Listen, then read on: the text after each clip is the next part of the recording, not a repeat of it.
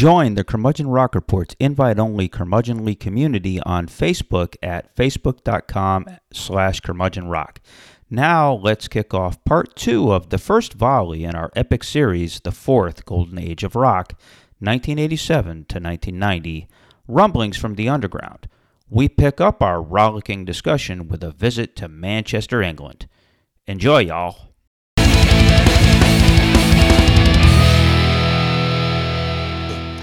All right, now, for the next little segment and movement of this little mini era that led to the fourth golden age of rock, we're leaving the United States and we're going to the United Kingdom for one of my personal favorite movements of this entire era that I call 24-hour party people. And if you're a smart music fan, you know what I'm referring to. Now, throughout rock history, or even music history in general, certain times and places can be easily conflated to one drug. Okay? The 1960s hippie scene in San Francisco, LSD. The glamorous and decadent disco club scene in New York in the 1970s, cocaine. Seattle grunge rock in the late 1980s through the 1990s, heroin. And in Manchester, UK, in the late 1980s, early 1990s, when the form of EDM, known then as acid house and techno, was soundtracking a youth culture movement, the likes of which the country hadn't seen since punk rock a decade earlier, that drug, ecstasy. Oh, Yep. ecstasy, a whole lot of it. Now, Yes. what started as a drug that psychologists in the U.S. quietly gave to couples therapy patients during therapy sessions somehow made its way into the hands of contraband and eventually to the shores of the United Kingdom in the mid-1980s. Dealers started dealing. Club kids started buying. Users started using. Soon enough, by 86, it became an underground sensation and listening habits changed. Out went synth pop, new wave, and the softer spectrum of indie rock. In came the fresh sounds of house music from Chicago and techno from Detroit. Basically, it's incessantly and endlessly rhythmic music you can incessantly and endlessly dance to while submitting yourself to the high of the ultimate visceral, sensual body drug. And this was more than a fad. This new kind of music culture spread out throughout Europe, eventually hitting the US and the rest of the world. And it hasn't really gone away. Going to a club where loud, fast electronic dance music is pounding away and people dancing and sometimes even fucking away to their heart's content is now as commonplace as having a Netflix account. Yeah, pretty much. Yeah, I mean, raves. I mean, raves are the perfect distillation of sort of tribal celebration. Whoever came up with the idea of the rave, the ode to ecstasy in a warehouse idea, it was fucking genius. Absolute fucking Totally. genius. Now, you may ask the question, what does this have to do with rock music? A whole lot, since this ecstasy-fueled EDM made more than a lasting impact on a new breed of British guitar bands who would incorporate electronic dance rhythms and funk into a new style of rock, one that would be directly echoed by and find full fruition in both the Britpop and electronica explosions of the 1990s, part of the fourth golden age of rock. So let's start with the Happy Mondays. A band of working class misfits from the Manchester suburbs, if there ever was one. They spent the first half of the 1980s doing nondescript, typically British, jangly indie guitar pop of the sort that really only the Smiths excelled at. Through some fortuitous demo tape passing, Factory Records, the label headed by legendary TV presenter and Hacienda club owner, the legendary late great Tony Wilson, Factory picked up the band and released their first EP in '85.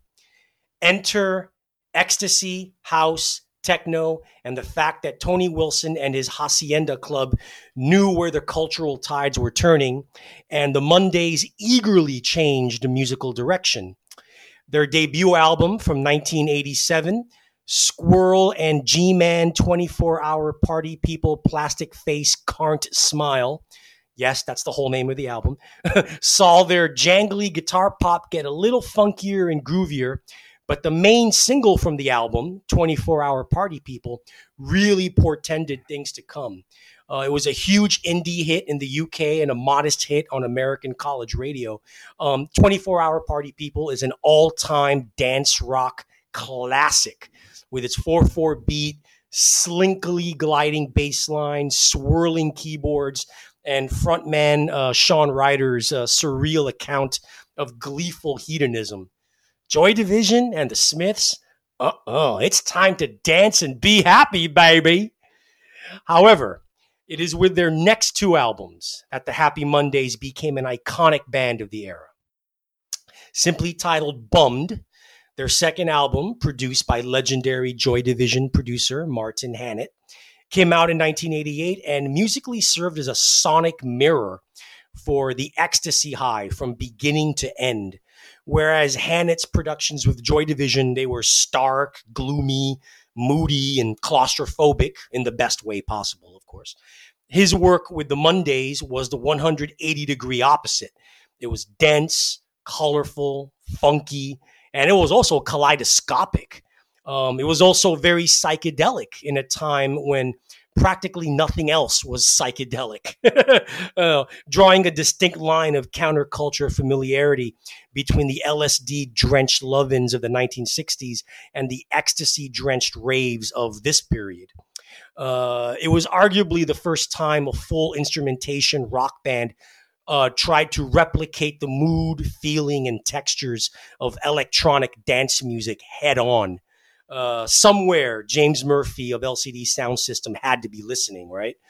Oh, absolutely. No question. The album was a smash hit in the UK and Europe, and tracks like Mad Cyril, Wrote for Luck, and Lazy Itis became rave culture anthems.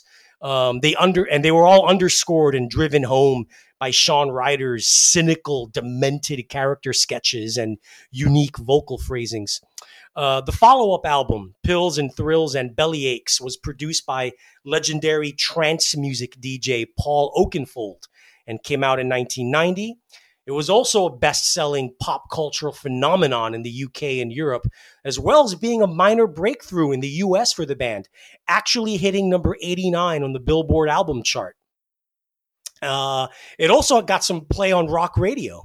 A couple of the singles, Kinky Afro and Step On. However, it was in the UK where this album became the de facto soundtrack for rave culture and the standard bearer for the fusion of indie rock and dance music. What powered the record through, aside from Oakenfold's cleaner production, as opposed to Hannett's druggy fog, was a heavy infusion of disco and soul that powered both singles that I mentioned, Step On and Kinky Afro, to the top 5 of the UK singles charts. Shockingly enough, number 9 and number 1, respectively, on the US rock singles chart. People don't remember that. Oh, yeah. And check out the guitar riff on Dennis and Lois, the track from that album, which was a riff that U2 would pilfer more than once for songs on their Octung Baby album. So, the Happy Mondays eventually, unfortunately, dissolved into a haze of hedonism, heroin, of course, dysfunction, and all of this resulting in one more album, albeit an unsuccessful flop before they broke up. But man, did they leave their mark on an era and a generation before artists and bands during the fourth golden age of rock would take the Mondays approach to greater heights. So, Chris, how happy are you about the Mondays? I would say very happy. Sean Ryder is an interesting cat. You're right. They're them and another band you're about to talk about, but more so the Happy Mondays. They're really a bridge. They're one of those. We're talking the imagery of this whole episode is building that bridge to the fourth golden age of rock. the Happy Mondays are definitely one of those bands. Two bands off the top of my head that can both find influence, obviously from the Manchester scene as a whole, but from the Happy Mondays, and feel free to disagree with me, would be like Primal Scream and Massive Attack. Sure. Yeah. And so, two bands that you wouldn't necessarily put in the same boat. They're more abstractly, I'd say Blur probably Right, a has little bit, yeah. some influence. Yeah, that comes from this. And so a little bit, it's like the more electronic part of Britpop from the mid 90s. Pulp. But it all, yeah, pulp for sure, with the worst band ever. The campy as hell. But anyway, yeah, it's just, yeah, Ecstasy drops into Manchester with all that generational talent that lived in that area, and all kinds of shit happens. It's just, come on, rock on Ecstasy, punk on Ecstasy, disco on Ecstasy, whatever you want to say, Chicago house on Ecstasy. That's the whole thing, like X. If it wasn't for X, we wouldn't have a huge chapter of American music of the last 35 years. And, I've only taken that shit once. And, yeah, it was interesting, but I didn't take the real stuff though. I took some garbage. But I don't know, man. Gotta love him again. Sean Ryder is a singular character. However, I'm a much bigger fan of the band you're going to talk about next. Yeah. This is one of the absolute best bands of this pre-Fourth Golden Age era. Sure. That they basically gave a first volley. It's too bad that they kind of fell apart just as things started getting going. Yeah. Yeah, they really did. And that other major band that you're talking about, of what is commonly known as the Manchester era, of course, the Stone Roses. Like the Happy Mondays, they were scrappy working class kids from suburban Manchester. Like the Mondays, the Roses started in the mid 80s as a generic jingle jangle indie guitar band. And like the Mondays, once ecstasy kicked in and acid house rave culture took over, the Stone Roses were transformed into an era defining band that produced one of the greatest rock albums ever made. While the band was definitely influenced and impacted by Manchester's acid house and rave scene, particularly in the aesthetic with their baggy pants, colorful shirts, and even more colorful Jackson Pollock inspired PR photos, their music, as opposed to the Happy Mondays, was more firmly rooted in classicist guitar pop, a la the Beatles or the Smiths. Lots of wah-wah guitars, psychedelic sound effects, and dance music drum rhythms tipped the band's hat to the hedonistic drug reverie of the time. But their songcraft always rooted them in classic rock. Perhaps a big reason why they crossed over to a bigger audience than even the Mondays did. Their first single from 1987, Sally Cinnamon, was released on the tiny FM Revolver label, but nonetheless made a huge impact on the UK indie scene with its chiming guitar hooks and gorgeous melody. It paved the way for the band to be signed to Silvertone Records, a bigger indie label but with major label distribution. The single Elephant Stone followed in '88 and became a genuine underground indie hit with its hybrid of almost techno drum rhythms and beautifully sculpted guitar flourishes. Of course, this didn't prepare most people for the band's epochal self-titled debut album in 1989. It sold modestly at first, but by the end of the year, it had reached near the top of the UK album charts, and these guys were a phenomenon by then. Taking the dance rhythms of acid house, albeit very understatedly, and infusing them with classic 1960s guitar pop, folk rock, and a distinctly British indie sensibility. Guitarist John Squire created beautiful sound paintings with his swirling guitars and co-wrote songs of exquisite, timeless beauty with singer Ian Brown. Swaggering stompers like I Am the Resurrection were classic examples of the band's patented confidence bordering on arrogance. The shuffling funk of Fool's Gold was a top 10 UK hit, a massive college radio hit in the Yep. US, and arguably the definitive anthem for the whole Manchester music scene, which by this time was like I said, a genuine pop culture movement by now. Made of Stone is a heavenly anthem that soars with some of Squire's most epic guitar work. The apotheosis of this whole acid house Manchester rave culture baggy movement was when nearly 30,000 people went to see the Stone Roses at an outdoor mini festival at Spike Island in the industrial town of Widnes. I think that's how it's pronounced. I'm not sure. The sound was notoriously awful due to the swirling winds, but I'm sure that didn't matter to the tens of thousands in attendance, high to the gills on ecstasy, weed, and acid. The Roses' story is unfortunately, like you alluded to, Chris, also a tale of a band mismanagement and record label scumbaggery. Is the best word I can say. Unhappy with how much money they were getting from their label Silvertone, the band sought to terminate their contract with them, which resulted in a 5-year legal battle before they could release another album. They eventually did sign with Geffen and released a follow-up in 1994, but by then the Manchester scene and movement was dead. Their audience had moved on, and that follow-up, called Second Coming, was pretty much a shit sandwich.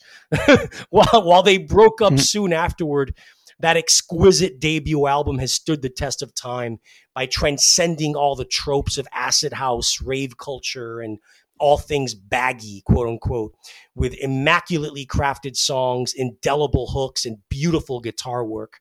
The Stone Roses' massive impact and influence would be felt even more strongly by the time a new generation of British guitar bands, obviously indebted to them, would usher in an incredible era of British rock known as Britpop that would be a huge part of the fourth golden age of rock. Chris? Yeah, I don't think it's an exaggeration to say that Johnny Greenwood is probably influenced heavily by the Stone I think Roses. so too. I think a lot of those British guitar gods Noel were there. Gallagher.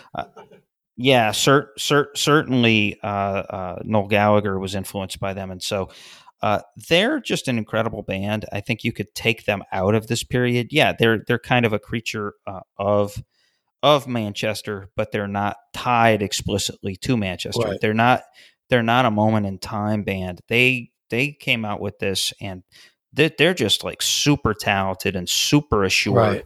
And super confident, and they just came out with this pretty much perfect record at the time. And so, and it really is kind of the blueprint for all things British, really for at least 10 years, maybe even 15 years. Yeah. And I think they're probably still in the water now for all they did and their versatility and, great guitar players, great songwriters, great producers, just they just had the swagger.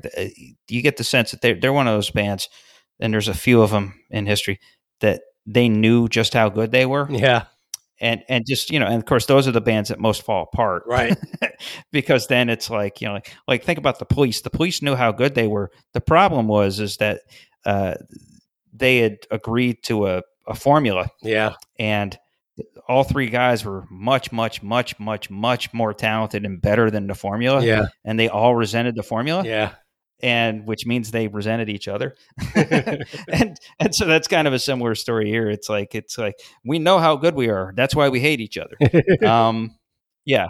So it's a time tested tradition, and the Stone Roses definitely fell into that. Yeah. No, the whole Manchester thing. I mean, you really nailed it. It's something that I would like to fill in the holes in my own knowledge of, because so much came out of that. Right. The more I think about it, even as we're recording this now, think about all the directions and all the genres and all the bands and all the things and all the influences, just even back here in America, with that, just, back to Chicago, back to LA. Right. I mean, look, they're contemporaries with some of those LA bands, some of which we'll talk about later in this episode. There's a parallel there to be had. Yeah. And so I think that some of those waves came stateside. So sure. Good stuff, dude. Good stuff. So we will now go to our next movement of this transitional bridge era leading into the fourth golden age of rock. We are going from electronic influenced rock in the UK. We're going to keep 1 foot in the UK and put 1 foot back into the US. And we're going to talk about two particular artists, bands, artists, whatever you want to call, who were specifically influenced by the pioneering sounds of industrial music that was getting really big in the underground in the 1980s. I like to call this segment Industrial Goes Pop. Chris, take it away. Yes, industrial certainly did go pop, and yes, it certainly was something that traveled across the pond from the other side.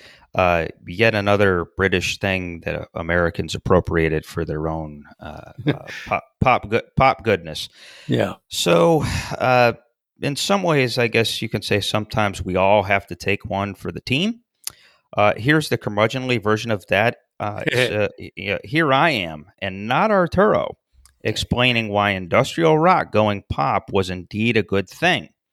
I say that only because I've never been terribly enthusiastic about the albums that laid down the tracks, or kind of laid down the railroad tracks that led to the smashing success a few years later of Nine Inch Nails, The Downward Spiral, and secondarily bands like White Zombie and Rammstein. Specifically here, we're talking about Depeche Mode's Violator, which was the big one, and which was preceded, by the way, by 87's Music for the Masses. And then we have Nine Inch Nails' predecessor record, Pretty Hate Machine. As we've mentioned several times over the life of this podcast, Depeche Mode's Martin Gore basically invented the template for danceable electronic industrial rock in the early 1980s, and arguably changed everything. A lot, yeah. Yeah, most certainly in Great Britain, with albums like A Broken Frame from 1982, and an album that I personally love, 1984's Some Great Reward.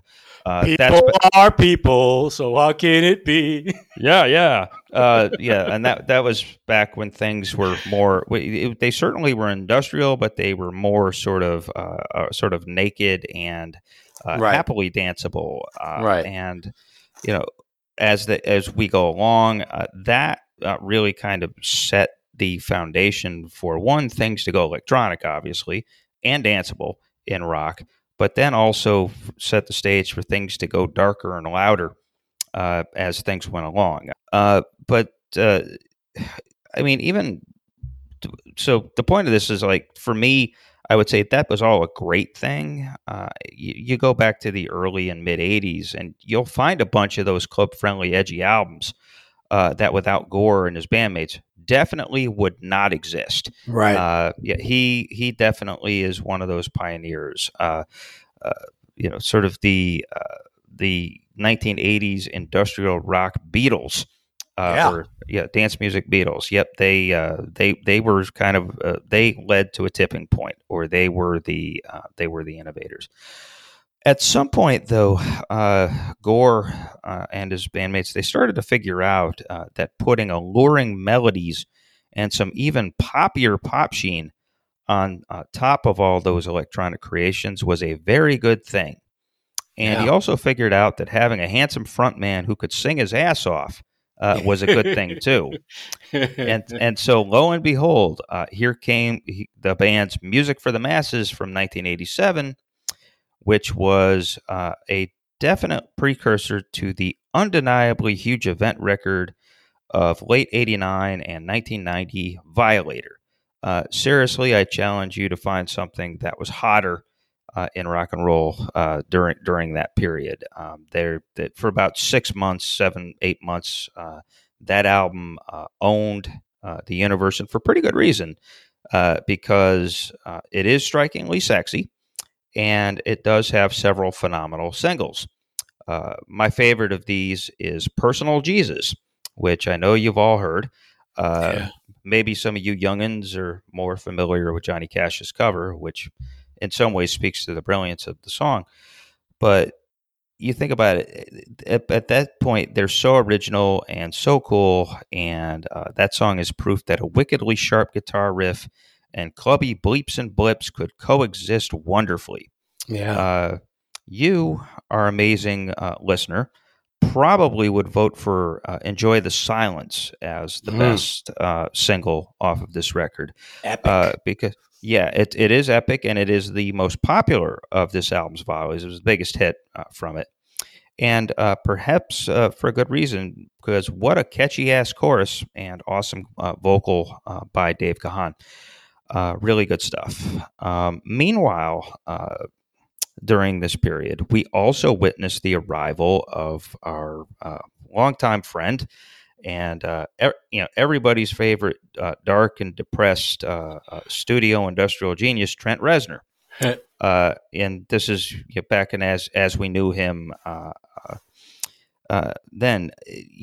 So you could say that without Martin Gore, there wouldn't be a Trent Reznor.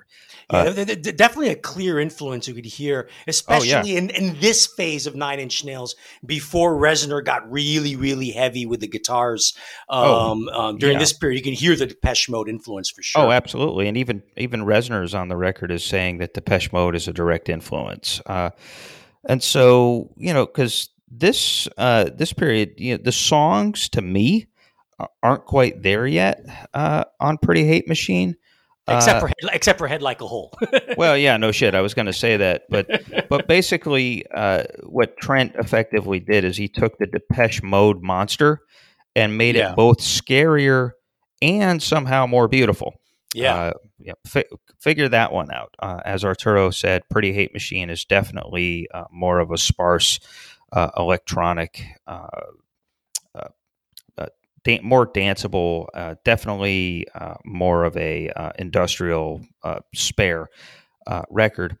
Uh, Now, like I said, we he just said it. Head Like a Hole, obviously, is an amazing, groundbreaking pop song.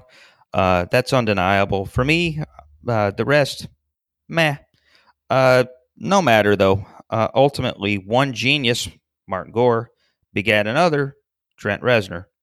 And Nine Inch Nails was one of a handful of acts that certainly defined the fourth golden age more than anyone else. I remember by 1994, uh, Reznor had kind of combined his Depeche Mode influence with metal influences, and then something that is uniquely Reznor by that point. But these were the precursors. Really great stuff. You know, with the singles from Violator and Head Like a Hole, worth mentioning. That was a song that even if you hid under the couch, you couldn't avoid. yeah, For especially in 1991. yeah. If I'm not mistaken, they were actually on the original Lollapalooza lineup. Yes, and Yeah, this will be discussed in the next episode. yeah, yes, yeah. Because 1991. Guess what? The big story of 1991 is in well, one of the remember One of the 1991. many Yes, big stories. yes. We that gives you a preview. 1991 is arguably the greatest post 1968 year in the history of rock and roll. So Arturo, am I full of shit in saying that Violator is so and just dominated by singles and then just a bunch of kind of more wanky filler? Uh, Yes, you are full of shit by saying that. Some of the slower stuff is some of the most beautiful stuff Gore's ever written. I think Halo is great. Sweet as Perfection has got that tension to it. That is a perfect bridge between World in My Eyes and Personal Jesus. Personal Jesus, where the tension gets let off. Here's the thing. I mean, Violator is it's one of the greatest albums ever made, and it's kind of objective at this point. But I really, really love the previous one as well. Music for the Masses has Never Let Me Down Again. which is that great Anton Corbijn directed black and white grainy video, a song that Smashing Pumpkins did a pretty good job covering. Yes, they did. Several years later, Behind the Wheel, which is like one of the most overt sex drenched songs Depeche Mode ever did. Great track on that. Music for the Masses actually really was like the server. It served up Violator. It was the album that really set it up. People forget there was during this Music for the Masses tour that Depeche Mode sold out the Rose Bowl in Pasadena. There's always a good time to be found within the Curmudgeon Rock Report's Curmudgeonly community. That is our invite-only private Facebook group that Arturo and I launched in December. So far, it's been a spirited romp through this podcast's decidedly bent worldview, and as it turns out, through those of our members as well. Now, is Iron Maiden a good example of a band that blended muso mastery and pop accessibility to an acceptable degree? Well, one of our members sure thinks so, and we gave him the safe space to do it, damn it. If bold opinions and thoughts and passionate defenses of rock and roll are your jam, then the Curmudgeon Rock Report's Curmudgeonly community is for you. Come find us, and we will probably let you in. Now we go from British influence affecting America to a Los Angeles band that kind of affected everybody after it. Yes. At least among bands that considered themselves indie rock, or at least indie hard rock bands. Remember, in 1987, 1988, Los Angeles, Guns N' Roses, and still Motley Crue were ruling the roost. But here came this other amazing band bubbling under the surface that would soon explode. Yes. As the 90s got started and segued into 91. Yeah. Arturo, lead us through our discussion of Jane's Addiction. Absolutely. And a band that I would say is better than both Guns N' Roses and Metallica. Anyway, I would call this segment The Other Dangerous LA Band. As you alluded to, Chris, when GNR emerged in 1987 with that classic debut album, Appetite for Destruction, they were touted as a grittier, dirtier, more bad boyish version of that, the cheesy sophomoric glam metal that was dominating the rock radio airwaves and MTV at the time. The fact is that Guns N' Roses actually came from the same sleazy Sunset Strip ghetto that bands like Motley Crue and Poison came from. Yep. They had the same ambitions for mainstream crossover domination, which they achieved, and then some, more than any of those other bands. They traded in the same visual aesthetic. They followed many of the same rock and roll cliches. They were just a little heavier and weren't afraid to give a nod to a first wave 1970s punk. That's what differentiated GNR from the other glam metal bands. And they also they had some Rolling Stones boogie woogie to them. So sure. They're an eccentric band. One of my favorite, at least Appetite for Destruction is one of my favorite albums of all time. But that is a slight deviation from this conversation because, again, we're talking about the contrast and contrast here with what Jane's and Perry Farrell and Dave Navarro and the boys were doing at that point. Right. Yeah, because lurking on the other side of the proverbial tracks was this other darker LA scene that was as far removed from the motorcycle, bad boy, strippers, and whores ethos as was possible. This LA music scene was more of an art scene, albeit an art scene seemingly made up of art school dropouts, junkie poets, and ghetto philosophizers, but still an art scene. This scene that wasn't afraid to embrace punk in all of its aspects. It embraced post-punk, goth, glam rock, prog rock, and metal, only of the 1970s Zeppelin Sabbath vintage. In short, this scene was a true alternative to what was going on in Hollywood. And it was this scene that gave birth to Jane's Addiction, a band that arguably defined the words alternative rock more than any other American band of its time. Moreover, they were one of the few bands of the decade who had a thrillingly, addictively unique, original sound all of their own. And at the beginning of the new decade, they became one of the most popular and exciting new bands in the country, helping pave the way for the fourth golden age of rock. Whoa, Now, whoa, whoa, whoa, whoa, whoa, whoa. yeah. All right, here's the thing. It's really hard for younger rock music fans to really grasp how thoroughly new and otherworldly Jane's Addiction were when they first came out, roughly around the same time as GNR. For as good as Guns N' Roses may have been, they were downright orthodox and austere by comparison. You know, Yeah, absolutely. with GNR, you could always play a game of spot the influence. Hmm. Okay, that's Aerosmith here, that's the Sex Pistols there, a little bit of Stones boogie woogie there, etc. Right? With Jane's Addiction, their sound and their songs were so out of nowhere that while you could detect the subgenre influences, punk, metal, prog rock, glam rock, goth, post punk, whatever, you could never say they were directly cribbing from any other band. Yeah, some Eric Avery bass lines were a little Joy Division-y.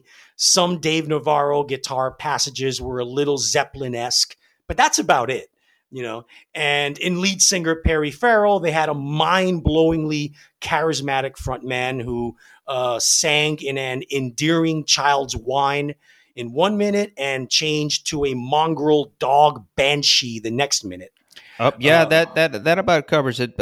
Perry Farrell is one of the most singularly unique and eccentric vocalists I think ever in rock and roll. yeah, totally. That if his melody and if the bed of music, if the arrangement was supposed to be floating on a cloud, Yeah. he made sure that you knew that y'all were supposed to be floating on a cloud. I mean, he had this brilliant ability to capture the aesthetic of what James was doing, and yeah, eccentric is a good word because, like you said, I mean, it was a Navarro had his own language. Yeah. Stephen Perkins was like a mind blowingly great drummer, and then Farrell, the cult of personality with him and Navarro for that matter, Right. as we would find out as the fourth golden age Yeah. unfolded. But no, just good stuff. Yeah. That said, take us through the rest of Yeah. the gestation of Jane's as an Yeah. influence here. Well, let me just mention also that Perry Farrell also had an underrated observational wit in his lyrics that could run the gamut from astute socio-political commentary to the deterioration of the human condition to coping with childhood trauma to just affecting wide-eyed romanticism. There was a real depth and a range to his lyrics that a lot of people, in my opinion, don't give him enough credit for. But anyway, back to Jane's. They already had a major label deal in place with Warner Brothers when they released their first album, which was essentially a self-titled live album on the small LA independent label Triple X. And it was kind of done as a thank you to the hardcore fan base that had made them one of the most talked about bands in the LA scene. It was recorded for only $4,000 and it sounds like it. But not even that cheap sound quality can undermine the sheer ferocity of the band's attack and the startling originality of their sound. It takes a band with balls and dexterity to do an acoustic version of the Stones' Sympathy for the Devil and make it rock like holy hell. Oh yeah, oh The yeah. same with their rousing rendition of the Velvet Underground's Rock and Roll. But Jane's was no mere covers band. Their sound was unique, and so was their songwriting.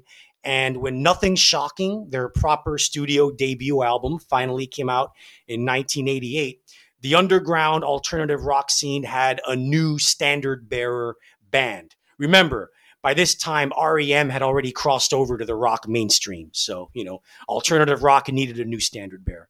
So, with very little radio airplay and only late night MTV exposure, the album went platinum by the following year, thanks to word of mouth enthusiasm. And it's easy to see why. Nothing shocking sees the arrival of a band fully formed with all their weirdness, their sexiness, their darkness, and their exotic mystery pulling the listener in like a David Lynch film, for those of you who are into David Lynch. Yeah. You have songs like Ocean Size and Mountain Song, which are guitar roaring anthems for outsider freaks. Oh, yeah. Pigs and Zen is coruscating funk rock and a virulent castigation of police brutality. Ted Just Admit It is epic shape-shifting prog rock as done by Built to Spill on crack. That's how I describe it. And I'll just say it here that Ted Just Admitted is one of those paradigm shifting songs that changes everything. Just the tempo changes, the the arrangement, the sort of the original rhythm menace, and then followed by just the absolutely whacked out psychedelic playing by Navarro. I will say it's one of the great quote unquote green test songs of all time. Oh yeah, Jane's Addiction have always been a green band for me, but not just the heavy, crazy, psychedelic, spin you on your ass shit. They also have this album also has the timeless acoustic ballad "Jane Says," which is one of their signature songs and one of the most heartbreaking portrayals of heroin addiction ever put on tape. Forget being one of the best rock albums of the 1980s. Nothing Shocking stands as one of the 4 or 5 defining American alternative rock albums of all time and should be on anyone's list of the 500 greatest albums of all time. And it was left out of Rolling Stone's 2020 list, which pisses me off. Yeah, that's something that we're going to be saying, I think, a lot over the next year in this podcast. That was a strange list. Yeah, I think you're right that this idea that when you say alternative rock, Perry Farrell and Dave Navarro are probably the poster boys for that. I think Jane's Addiction really set they put the skin on it during this period. And one of the things that's always kind of blown me away about Nothing Shocking and Jane Says is they had a spirit that they didn't always play the instrumentation straightforward. They weren't afraid to experiment either with the instruments themselves. I mean, Jane Says it's this wonderful, beautiful ballad about the dark side of heroin addiction. Meanwhile, it's driven by steel calypso drums. Yeah. And then not that this album was not exactly. It wasn't all, like you said. It wasn't that psychedelic, and it wasn't those sort of guitar, King Kong riff workouts. You also had stuff like Idiot's Rule, which is just hilarious with the Fishbone and Flea and other friends. So, wonderful record. While Jane didn't quite better their debut with the 1990 follow-up Ritual de lo Habitual, they came damn close, and they had a huge hit single 1 year before Nirvana kicked the doors down for the alternative nation. Kaleidoscopically eclectic is the term that can properly use to describe this album, Ritual de la Habitual, as well as, like you said, slyly psychedelic. The first half contains the turbocharged stuff. You have the manic stop-start psychotic rocker of Stop. One of the great bass intros in the history of rock, bringing in the defiant riff monster Ain't No Right. And of course, you have the big hit, the gleefully nihilistic Been Caught Stealing, which you all should know, with its kleptomaniac confession backed by an undeniable groove tapestry of intertwining acoustic and electric guitars.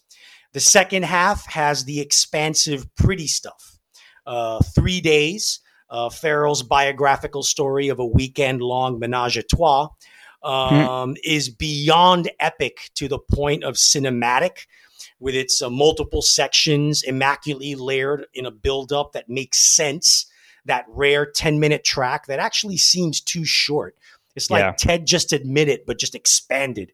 You know, Yeah, pretty much. Yeah, yeah. no one would accuse them of delving into minimalism with 3 days. No, not at all. And of course, then you have the elegically beautiful Classic Girl, showcasing Farrell's underrated hard on sleeve romanticism and guitarist Dave Navarro's knack for awe inspiring chord progressions. It's an undeniable classic of its time or any other. And it's the album that set Jane's Addiction up to be a Guns N' Roses style arena rock band. Alas, for as alternative as Jane's Addiction was, they fell victim to rock cliches and tropes as well. Infighting over musical direction, drug addictions, and most cripplingly, Perry Farrell's insistence on owning 50% of all the publishing royalties for writing the lyrics alone, plus a quarter of the remaining half for writing the music, a move that earns Farrell an esteemed spot in the Rock and Roll Dick Moves Hall of Fame, ensured that the band would have a short lifespan. Of course, the other three guys were pissed off at him. Yeah, I mean, yeah, and it always amazes me that what is it, like 3 or 4 times now that Navarro and Perkins have actually come back for reunion tours and reunion albums. Because if there's any 3 guys in the world that should hate Perry Farrell and want to throw him under a train, it's those three. It's Dave Navarro, Steve Perkins, and Eric Avery.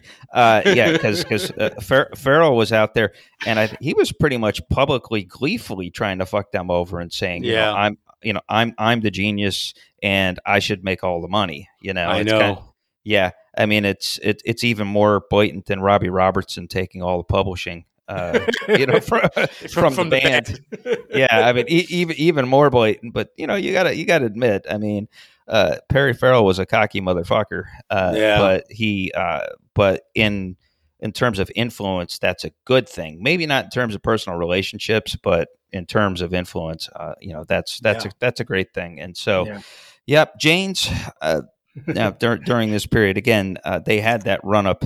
And you said the perfect thing that been caught stealing, much like Head Like a Hole, you couldn't avoid it if you hid under a couch. There in 1990, it set the stage for them to be absolutely enormous, and then came the implosion. Right. So I've always kind of thought, like, what would have happened if Jane's had stayed together? They probably would have ended up sounding like Porno for Pyros. All right. Now, another band that was just as important ushering in as part of ushering in the fourth golden age of rock, but in a kind of retro way. Chris. Yep. And we can say that there ain't no depression here, although in a way, yeah, there kind of was, but they did it in a more gleeful way. Right. So anyway, they were, while not the first band to explore what punk and country music would sound like in a violent collision, Uncle Tupelo, featuring a young Jeff Tweedy, and Jay Farrar, emerge from the American Midwest during this period with a sound that melded that energy of punk rock, the heaviness of 1970s rock, echoes of Neil and the Stones and other bands of that period especially, and the pain soul of country music, if not in sound, at least in spirit. Folks like Merle Haggard.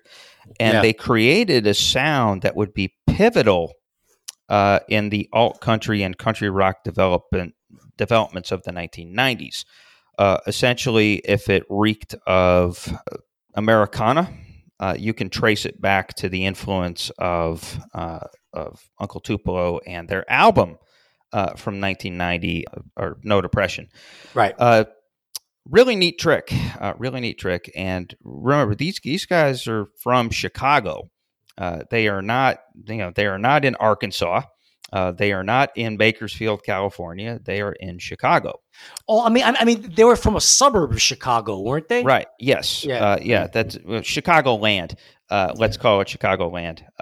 And so, yeah, even more pronounced. They were in the suburbs. A couple of suburban kids doing this kind of thing.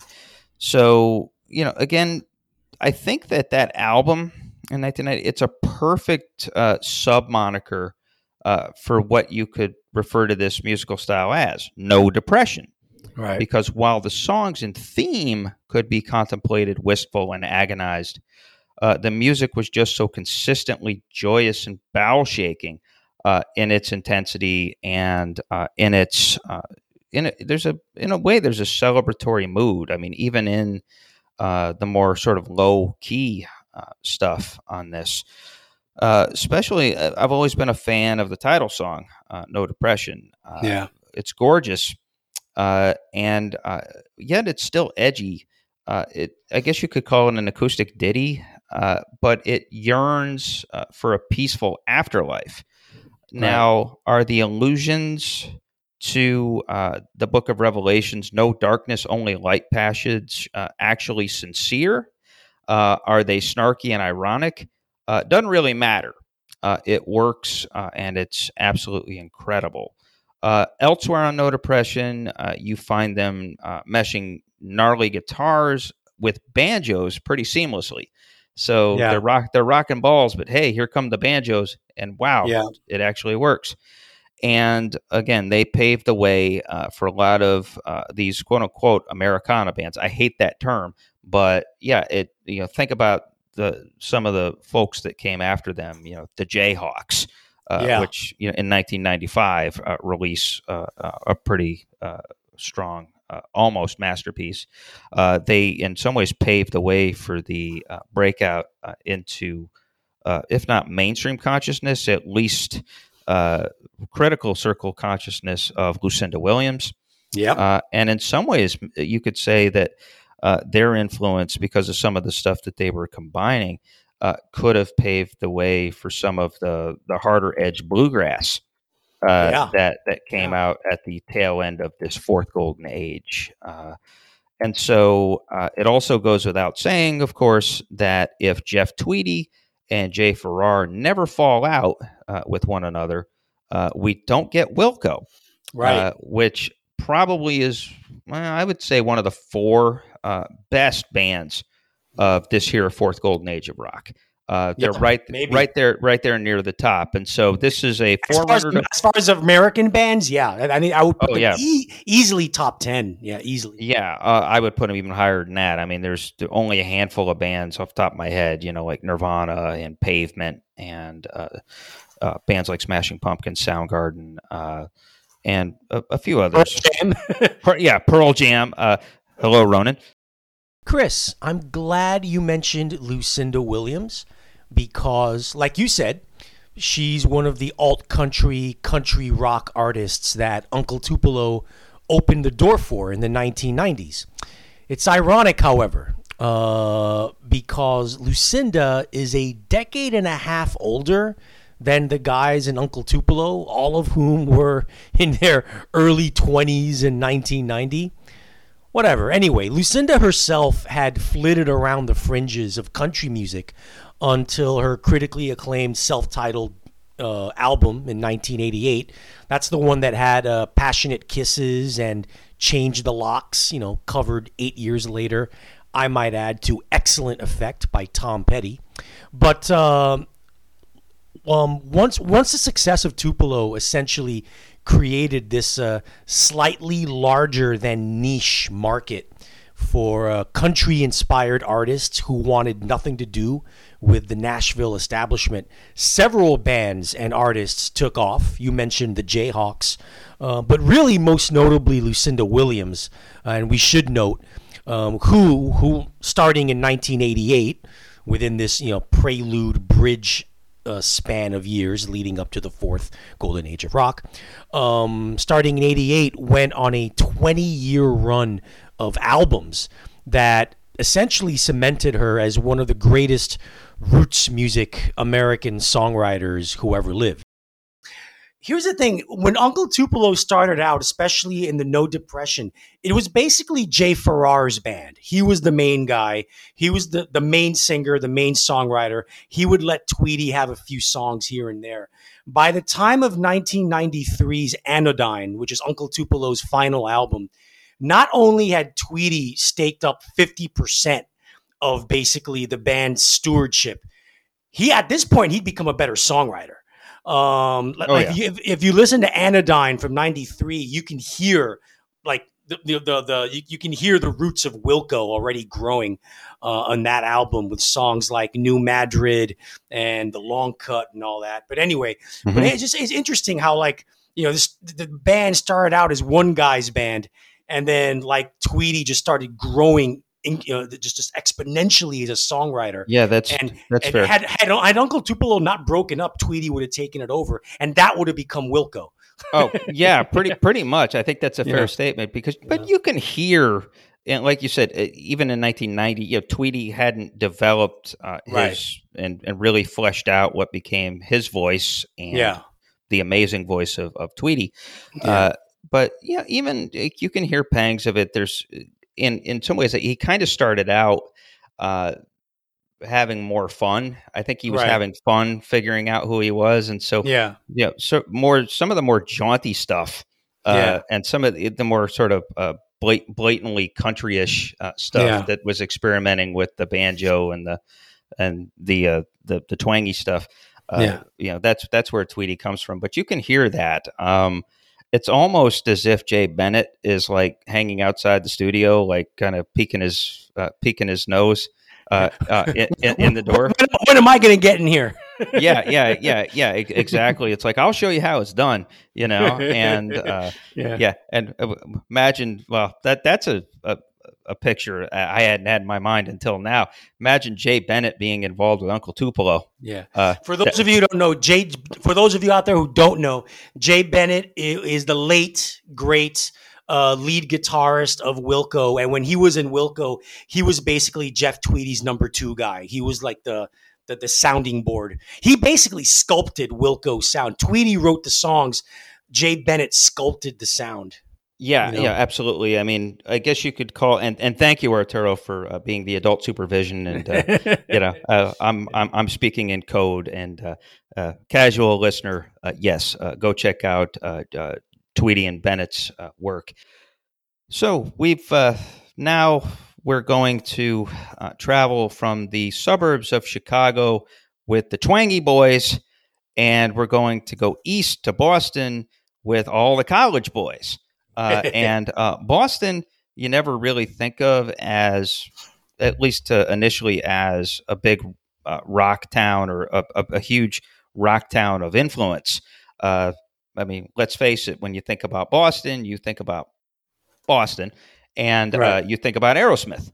I mean, pretty much would be top of mind. However, during this precursor to the fourth golden age of rock, some of the most important and influential bands are bubbling at the same time in that 95 corridor in Massachusetts. Arturo, lead us through the massive influence of Bostonia. Yeah, Boston pops and rocks. It didn't get the glowing media coverage that Seattle got, but that's understandable. Boston never really produced its version of Nirvana or Pearl Jam. But the bands that did emerge, especially the Pixies and Dinosaur Jr., had a distinct impact and influence on several of the alt-rock titans of the 1990s. And for those of you taking notes out there, and you should have been taking notes all throughout this episode, here is a roundup. Here is a roundup of essential listening alternative / indie rock from the Boston and near Boston scene that helped inform the rock revolution of the 1990s. Shall I start, Chris? You shall. Okay. Let's start with the Pixies. And the Pixies, and particularly their albums Surferosa from 1988 and Doolittle from 1989. The Pixies may be the most important and influential out of all the Boston area bands. of this era with their awe-inspiringly original blend of punk rock fury, surf music from hell, guitar stabs, peekaboo moments of thrash metal, highly subversive implementation of 1960s pop rock, and surrealist to the point of disturbing lyricism.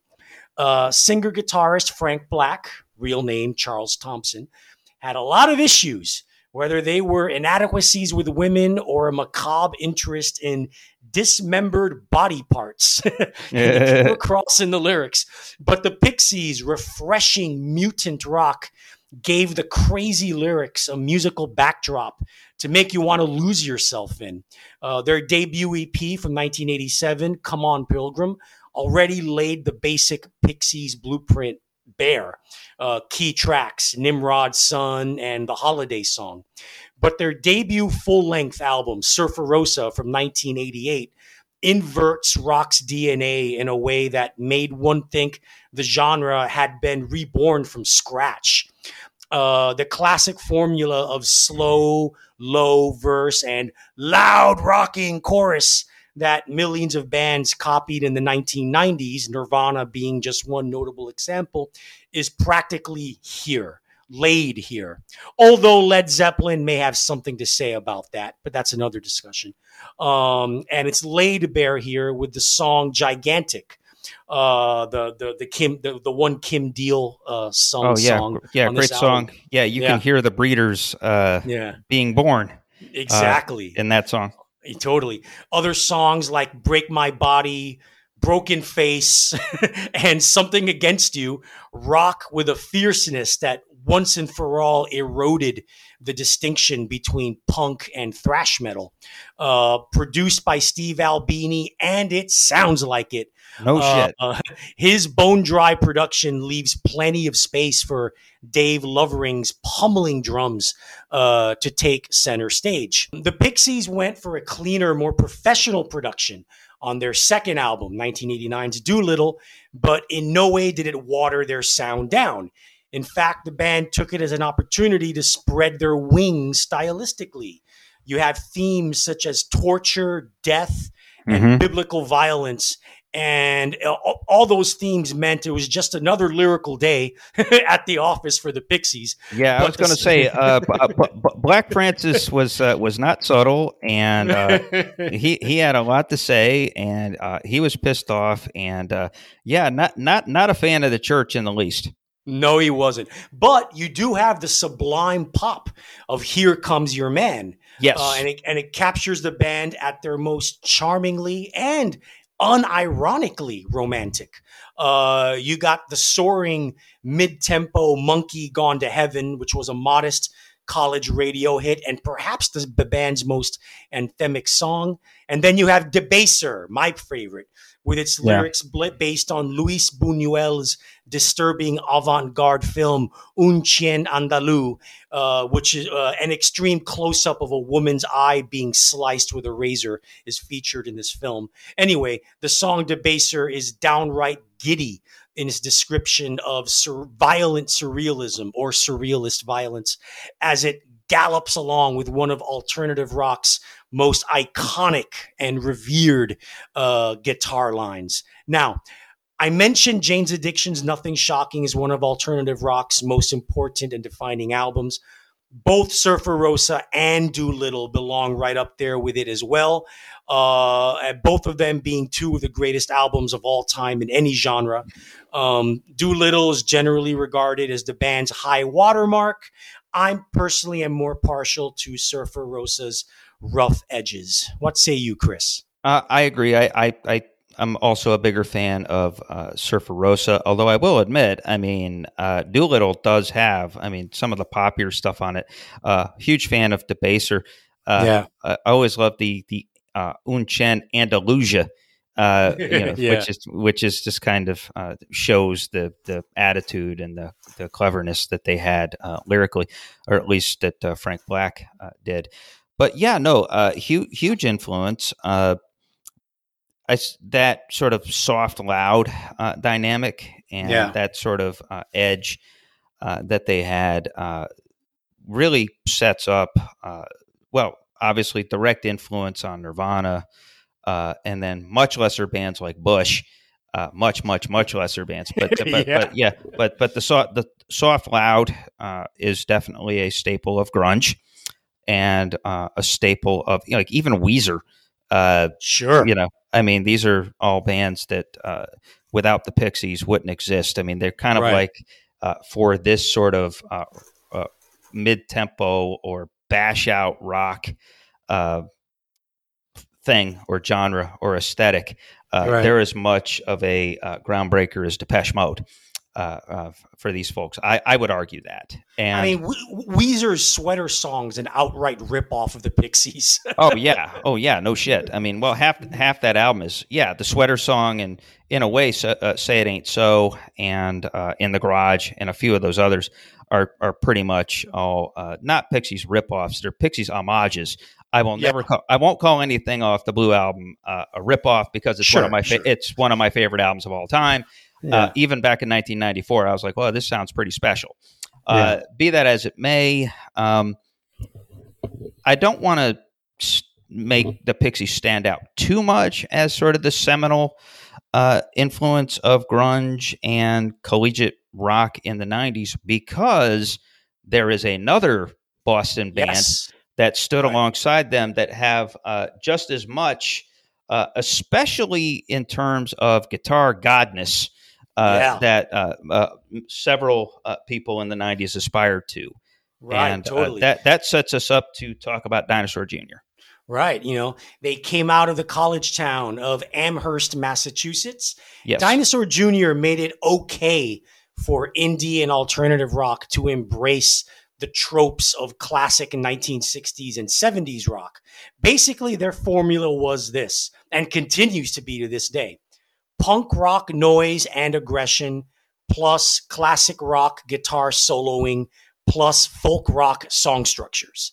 Yep. While their self-titled debut album from 1985 hinted at singer guitarist Jay Mascis's gifts, it was the trio's second album on the legendary indie label SST Records, You're Living All Over Me from 1987, that made the band's reputation as indie legends and continues to define the band to this day.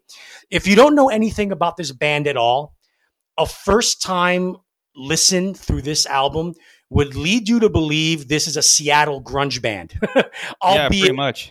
albeit a very melodic one. That's how startlingly ahead of the game Dinosaur Jr. were as pioneers of what came to be known as the alternative rock sound.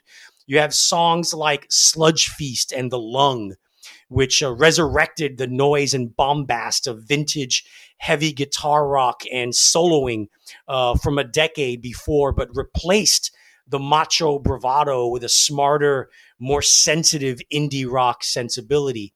The meditative sludge rock of Tar Pit isn't just a showcase for Mascis's singular guitar work. It's also the track that best exemplifies his affecting slacker drawl as a vocalist. The next album, Bug from 1988, also on SST, is a much better and cleaner produced album than its predecessor, despite being slightly uneven in the songwriting department. Nevertheless, some of Dinosaur Jr.'s most enduring songs are on this record, none other than Freak Scene, Yep. one of the band's 3 or 4 most well known songs, in what a good friend of mine from back in the US described as Neil Young and Crazy Horse with punk rock boosters up their asses. It contains one of the most blazing guitar solo codas in the history of the genre of rock and roll, and remains arguably one of the 50 greatest rock singles of all time. They signed on to a major label soon afterward and would go on to produce one of the most consistent and rewarding discographies in all of rock. Chris, Yeah. Dinosaur. Yeah, for sure. And yeah, Dinosaur Jr. is interesting because, remember, they broke out with albums like Where You Been and Yeah. some of those things, and Right. where at that point Jay Mascis is more comfortable, or at least his virtuosity was Right. more out in front. And Right. when we think of Dinosaur Jr., at least folks that come into Dinosaur Jr. from that entry point Right. would think of Maskus as being kind of guitar goddish, and you get into those really slinky leads and kind of the weird time signatures and the croak and all of that. And then it's like, oh, okay, well, let's go explore the early catalog. And it's like, whoa, shit. Yeah. you know, Yeah. because you really get the sense of just how influential they are. I mean, for Yeah. instance, with Sludge Feast and Iron Lung, those songs, you can hear, when you hear those songs, you can hear certainly Built to Spill, Smashing Yep. Pumpkins, Slater Kinney, uh, Yeah. arguably Soundgarden, but not really. But at least those first three bands, Yeah. Slater Kinney, Built to Spill, and Smashing Pumpkins, are born in those two songs. I mean, Yeah. it's just undeniable that how much of an influence that was, and I can just imagine in 1988 Yeah. how striking that kind of thing would have been. The only precursor to that might have been sort of the proggier stuff. I mean, it Yeah. kind of harkens back to the mid '70s. I mean, obviously, maybe not like King Crimson per Right. se, but Right. it does Right. have it does have that. And so, yeah, Maskus is very clever. And uh, again, I think that they, as much as anyone, you made the comment at the beginning. I mean, if you first hear them, you'd think they were a Seattle band, or at least those. You're Yeah. living all over me and Bug. Right. You would think they were from Seattle, which does sort of lead in that certainly they're more influential on the grunge scene than Jimi Hendrix or Hart. So, anything else about Boston that we should know from Couple this more period? bands. A couple more bands briefly. The next one is a band called Throwing Muses, and specifically their 1989 album Hunk Papa. When Throwing Muses emerged from Rhode Island in the mid 1980s, they were a dual female fronted band with Kristen Hirsch and Tanya Donnelly, both on guitars and vocals. They may have been the brainiest and most leaning toward an acquired taste of all the Boston area bands, of which they certainly became once they moved there by the time of their first album. Weird time signatures with the drummer playing with no cymbals, unexpected chord progressions, and surreal lyrics depicting mental illness and the nuances of personal relationships. They stood out among the New England bands of the time. Their sound was and remains really hard to pin down. Definitely not punk, certainly not post punk, and far away from new wave. Their originality really lent itself to them being one of the first truly alternative bands in the U.S. After three EPs and two albums in 5 years, that they received widespread critical acclaim, but and however, the band in their original incarnation hit their creative peak with this album Hunk Papa in '89, infusing their music with more accessible melodies. Didn't dilute their sound. In fact, they enhanced it and gave it an extra layer of depth and dimension, providing the group their most successful album yet at that time. The shape shifting rocker BEA is a not so subtle dig at conventional motherhood, while the single Dizzy, with its spiky groove and triumphant chorus, is a not so subtle dig on the cliche mating rituals between man and woman. Ever since Donnelly left the band in 1991 to form her own band, Belly, Throwing Muses have pretty much remained Hirsch's musical vehicle, usually as a trio. But Hunk Papa remains the high point of the band's widely loved original lineup, and one that proved an inspiration in the coming decade for dozens of bands, especially female bands, who would delve into the kind of cerebral, spiky indie rock that Throwing Muses crafted. Oh, sure. And in some respects, I mean, maybe not in terms of volume, but in terms of that sort of intellectual bent, maybe they're a little bit of a forerunner to Riot Girl. Uh, Sure. I guess you could make that argument. One thing I'll say about them that's a little bit refreshing. Well, first off, Kristen Hirsch and Tanya Donnelly, it should be mentioned, were stepsisters. So Yeah. if you're wondering where the chemistry came from, that might have had something to do with it. But it's also refreshing that there was an actual band born in Rhode Island that was actually from Rhode Island and weren't going to the art school. Yeah. Yeah, so the Talking Heads and whoever else, but yeah, this was a bona fide Rhode Island band, and so so's Lightning Bolt, by the way. Yeah. The two great Rhode Island bands are Throwing Muses and Lightning Bolt. I just got this picture of like Tanya Donnelly and Kristen Hirsch like fronting a Lightning Bolt song. That's one of those kind of like harkening back to Conan's "If They Made It" kind of segment. Yeah. So hey, go figure. But anyway, Throwing Music. So there again, we have it's a growing swell to show you that the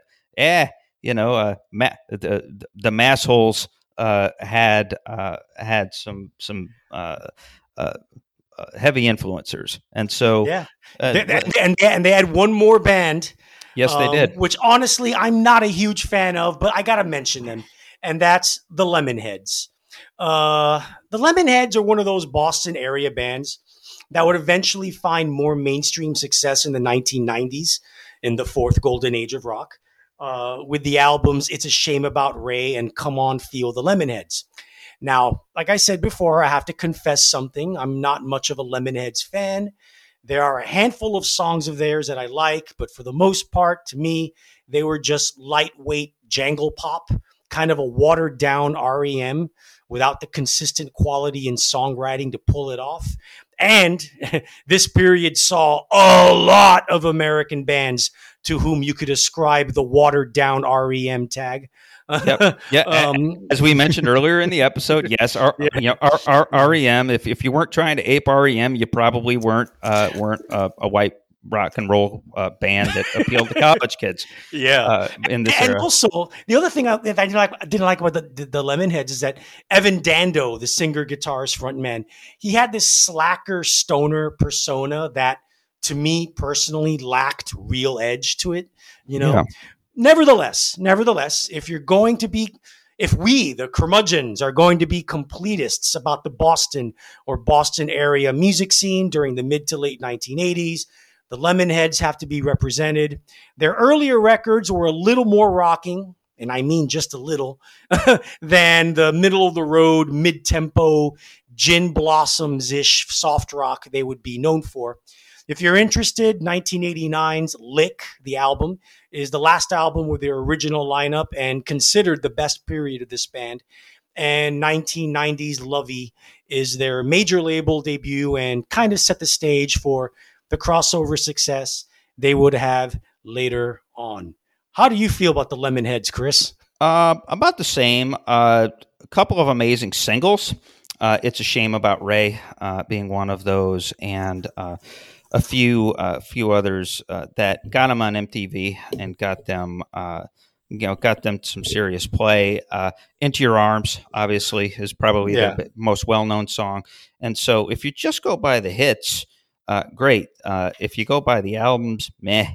And then Evan Dando obviously got a lot of attention for reasons that had nothing to do with music.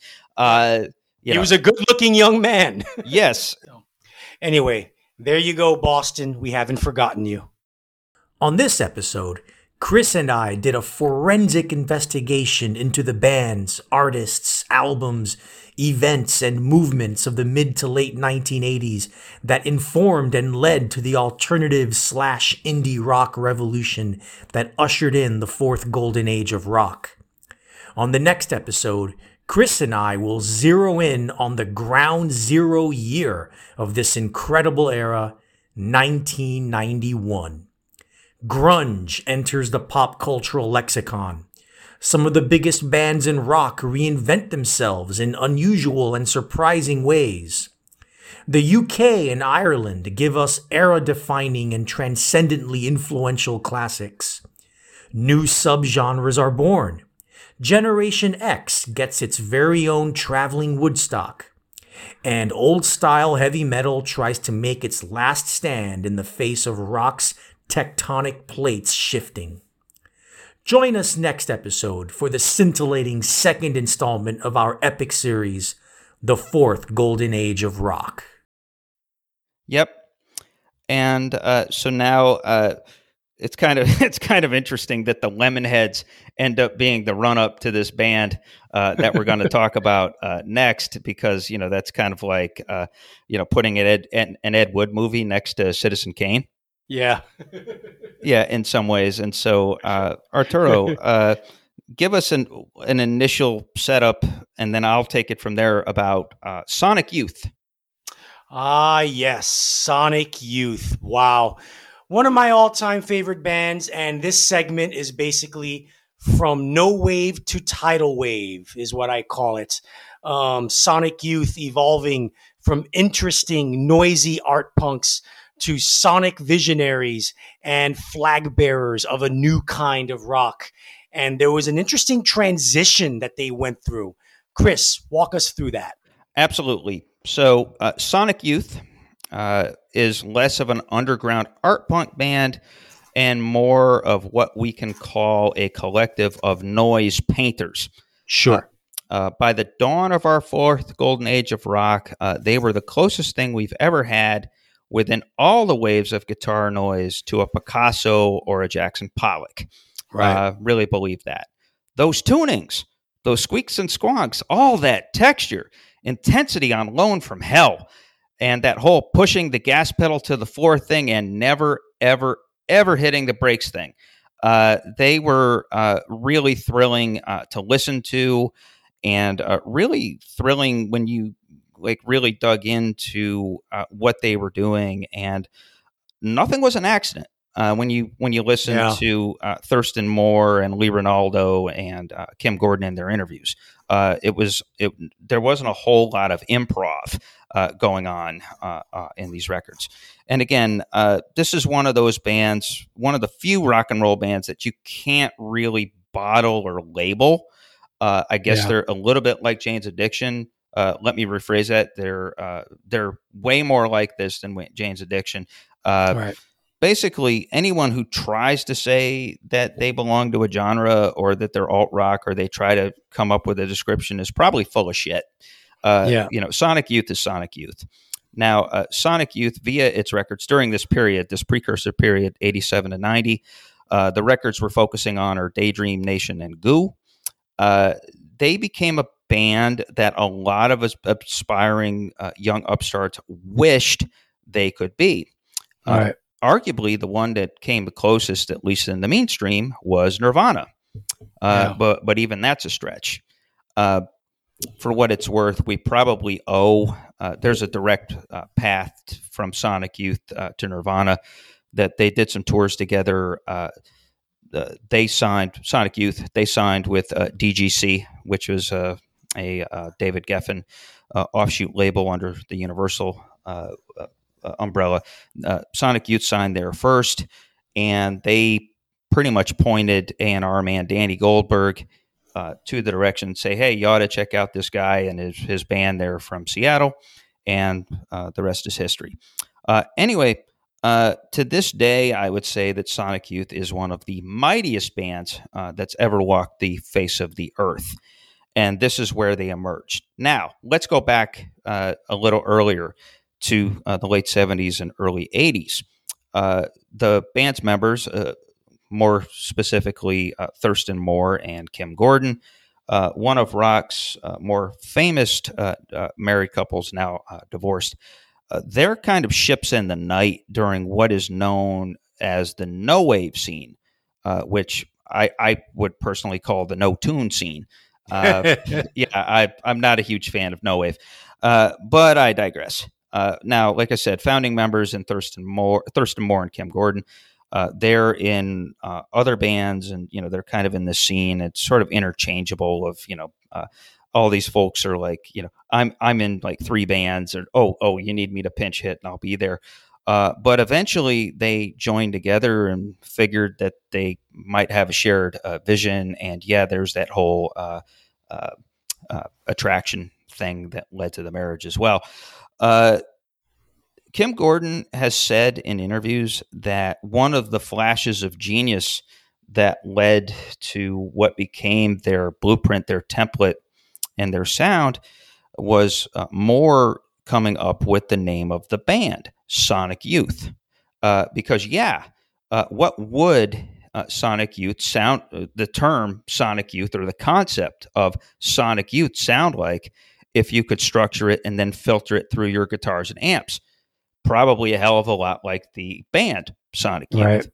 Right. So it took them a while. They were working their way up through the New York and Northeastern clubs and sort of indie underground. And, their original stuff was a little bit, a lot more stunted, I guess you would say, or narrow. And it was noisy, but it wasn't distinct.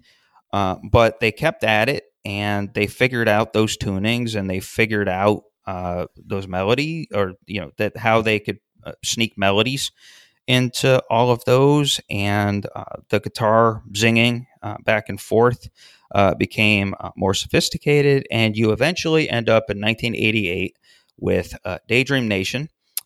Which I would say you've used the superlative, but I would certainly say that Daydream Nation is one of the greatest rock albums of all time, and one of the most important, for sure. They really came as close to capturing "quote unquote" Sonic Youth as they could. Really does belong on the short list of whatever you want to call it: hard rock, punk, post rock, etc. Albums of all time. Its ultimate legacy, other than the Nirvana thing I mentioned, is this.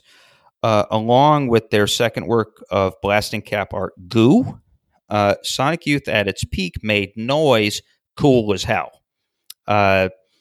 They, more than anyone, carried weird guitar warbles and feedback to the front and center of the mix. They, with those arrangements, I mean, the one that most sticks with me is Silver Rocket. Basically, it's you can bash the fuck out to it when you're listening to it without headphones, but when you put the headphones on, it's like entering a portal to and then smoke some pot. Smoke some pot, or hey, if you want to do angel dust, do that too. It's phenomenal, and just the even like Lee Ronaldo, who's the third songwriter in the band, his stuff is kick ass too.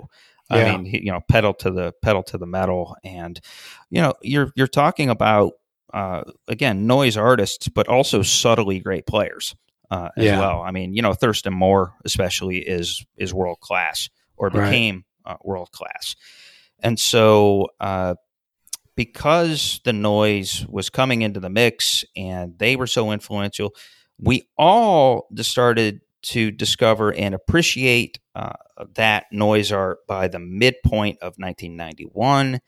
And that, to me, is really how the fourth golden age of rock commences. It's that noise, and Sonic Youth. I think it's a combination, really, of if you said Sonic Youth plus Jane's Addiction, and this might be an oversimplification, those two bands plus the Pixies plus NIN and Depeche Mode, you get that, and you launch in, and it triggers this era, because it was in a way, as the 90s progressed, at least until it started to peter out in 96, 97, it was kind of a game of, top this. So what say you about Sonic Youth? I think two things. We shouldn't underrate the album Sister from 1987. That really was a dry run for Daydream Nation. Sister was the one where they really just went full on with songs for the first time. Yep. And tracks like Schizophrenia and Catholic Block, one of the best 1-2 opening punches of any rock album of the 80s. You have Cotton Crown, which is like one of the, I mean, if you want to call anything Sonic Youth does a ballad, it's the closest thing it came to that. With it's a guitar feedback ballad, but it's a beautiful one. And their version of their version of Hot Wire My Heart, which is by an old San Francisco punk band from the 1970s, which is an even better version than the original. Sister really is like the precursor to what Daydream Nation is, that perfect cohesion of avant-garde noise and distortion and finely crafted songs and just rocking the hell out. And also Goo should be mentioned as well. Yeah. Because Goo was their first major label album. Goo had a minor hit with a Cool Thing, starring Chuck D with Public Enemy, doing his little, he's not really rapping. He's doing some spoken word excursions throughout the song. Goo, by the way, is basically a streamlined version of Daydream Nation, but that's not a bad thing. That's not a bad thing because Daydream Nation's pretty fucking out there. So, so a streamlined version of that is still like way, way out there for most, mainstream rock fans of 1990. Goo, by the way, was the second Sonic Youth album to be on Rolling Stone's 2020 500 greatest albums of all time list. So, hey, they didn't get everything wrong. They got something right. Yeah, exactly. But as far as I know, both of those records made the 20 cut. So there you go. It's Goo, like you said, is more streamlined, and it's one of those things where, okay, if you discover the band via Goo and Dirty, and then you just take a step backwards, it's like, this is when it's done. This is how it's done when you don't have A&R and mainstream radio in the way. And it should be mentioned, this episode is definitely brought to you by the word precursor, because we're coming to the end talking about a precursor to a precursor. Yeah. Period. And so I think that those are our 10 points, and really, really strong. I mean, this is an important era. There's a lot of shit going on. We didn't even talk about hip hop for the most part, because that's also leading up to the fascinating period of the 90s too. But I think we pretty much covered the waterfront here pretty well. Absolutely. Yeah. And so that sets us up, folks. This concludes part 1 of 9, or episode 1 of 9. Now the fun will begin in 2 weeks when we dive into the amazing year of 1991. And so give us a little sneak preview, Arturo. Yeah, basically 1991 is essentially the year zero of the fourth golden age of rock. For the third golden age of rock, the punk, post-punk, new wave scene is generally regarded as 1976, right? When the Sex Pistols put out their first singles and when the Ramones put out their first album. The second golden age of rock, which was that period of the mid 60s to the very early 70s. I would say the year zero years 1964 when the Beatles showed up on Ed Sullivan, right? Sure. And then the first golden age of rock, the 1950s, when all those 50s rockers came out. I would say the ground year or the year zero year is probably 1955. When Elvis put out his first singles, Chuck Berry put out his first singles, Little Richard, so on and so forth. Yeah.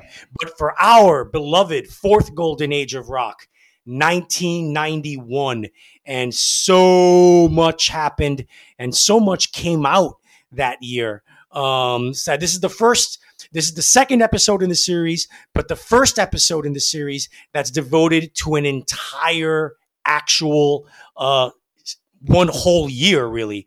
A lot to really talk about here. You have the two-headed hydra of Nirvana's 10 and Pearl Jam's Nirvana's 10. Nirvana's Nevermind and Pearl Jam's 10, which kind of redefined American rock music. U2 changes course and changes their career for the better.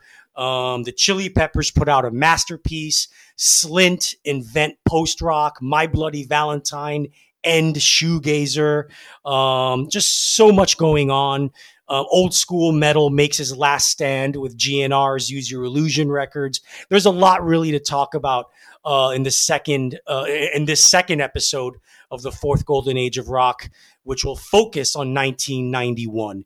And this is going to be a big one for next episode. Yes, and it's worth saying, too, that it was a wonderful year to turn 16. So, 1991. Lollapalooza, the Black Album, Blood Sugar Sex Magic, Losing My Religion, and that whole grunge thing. Yours truly, Curmudgeons, have you covered in depth and in detail. Stay tuned for episode 2 of the fourth golden age of rock, when we'll hit this extraordinary year head on. Remember in the meantime to go to Facebook and join the Curmudgeonly community. We're good people, the best people, rock people. We'll be back in 2 weeks. Peace out.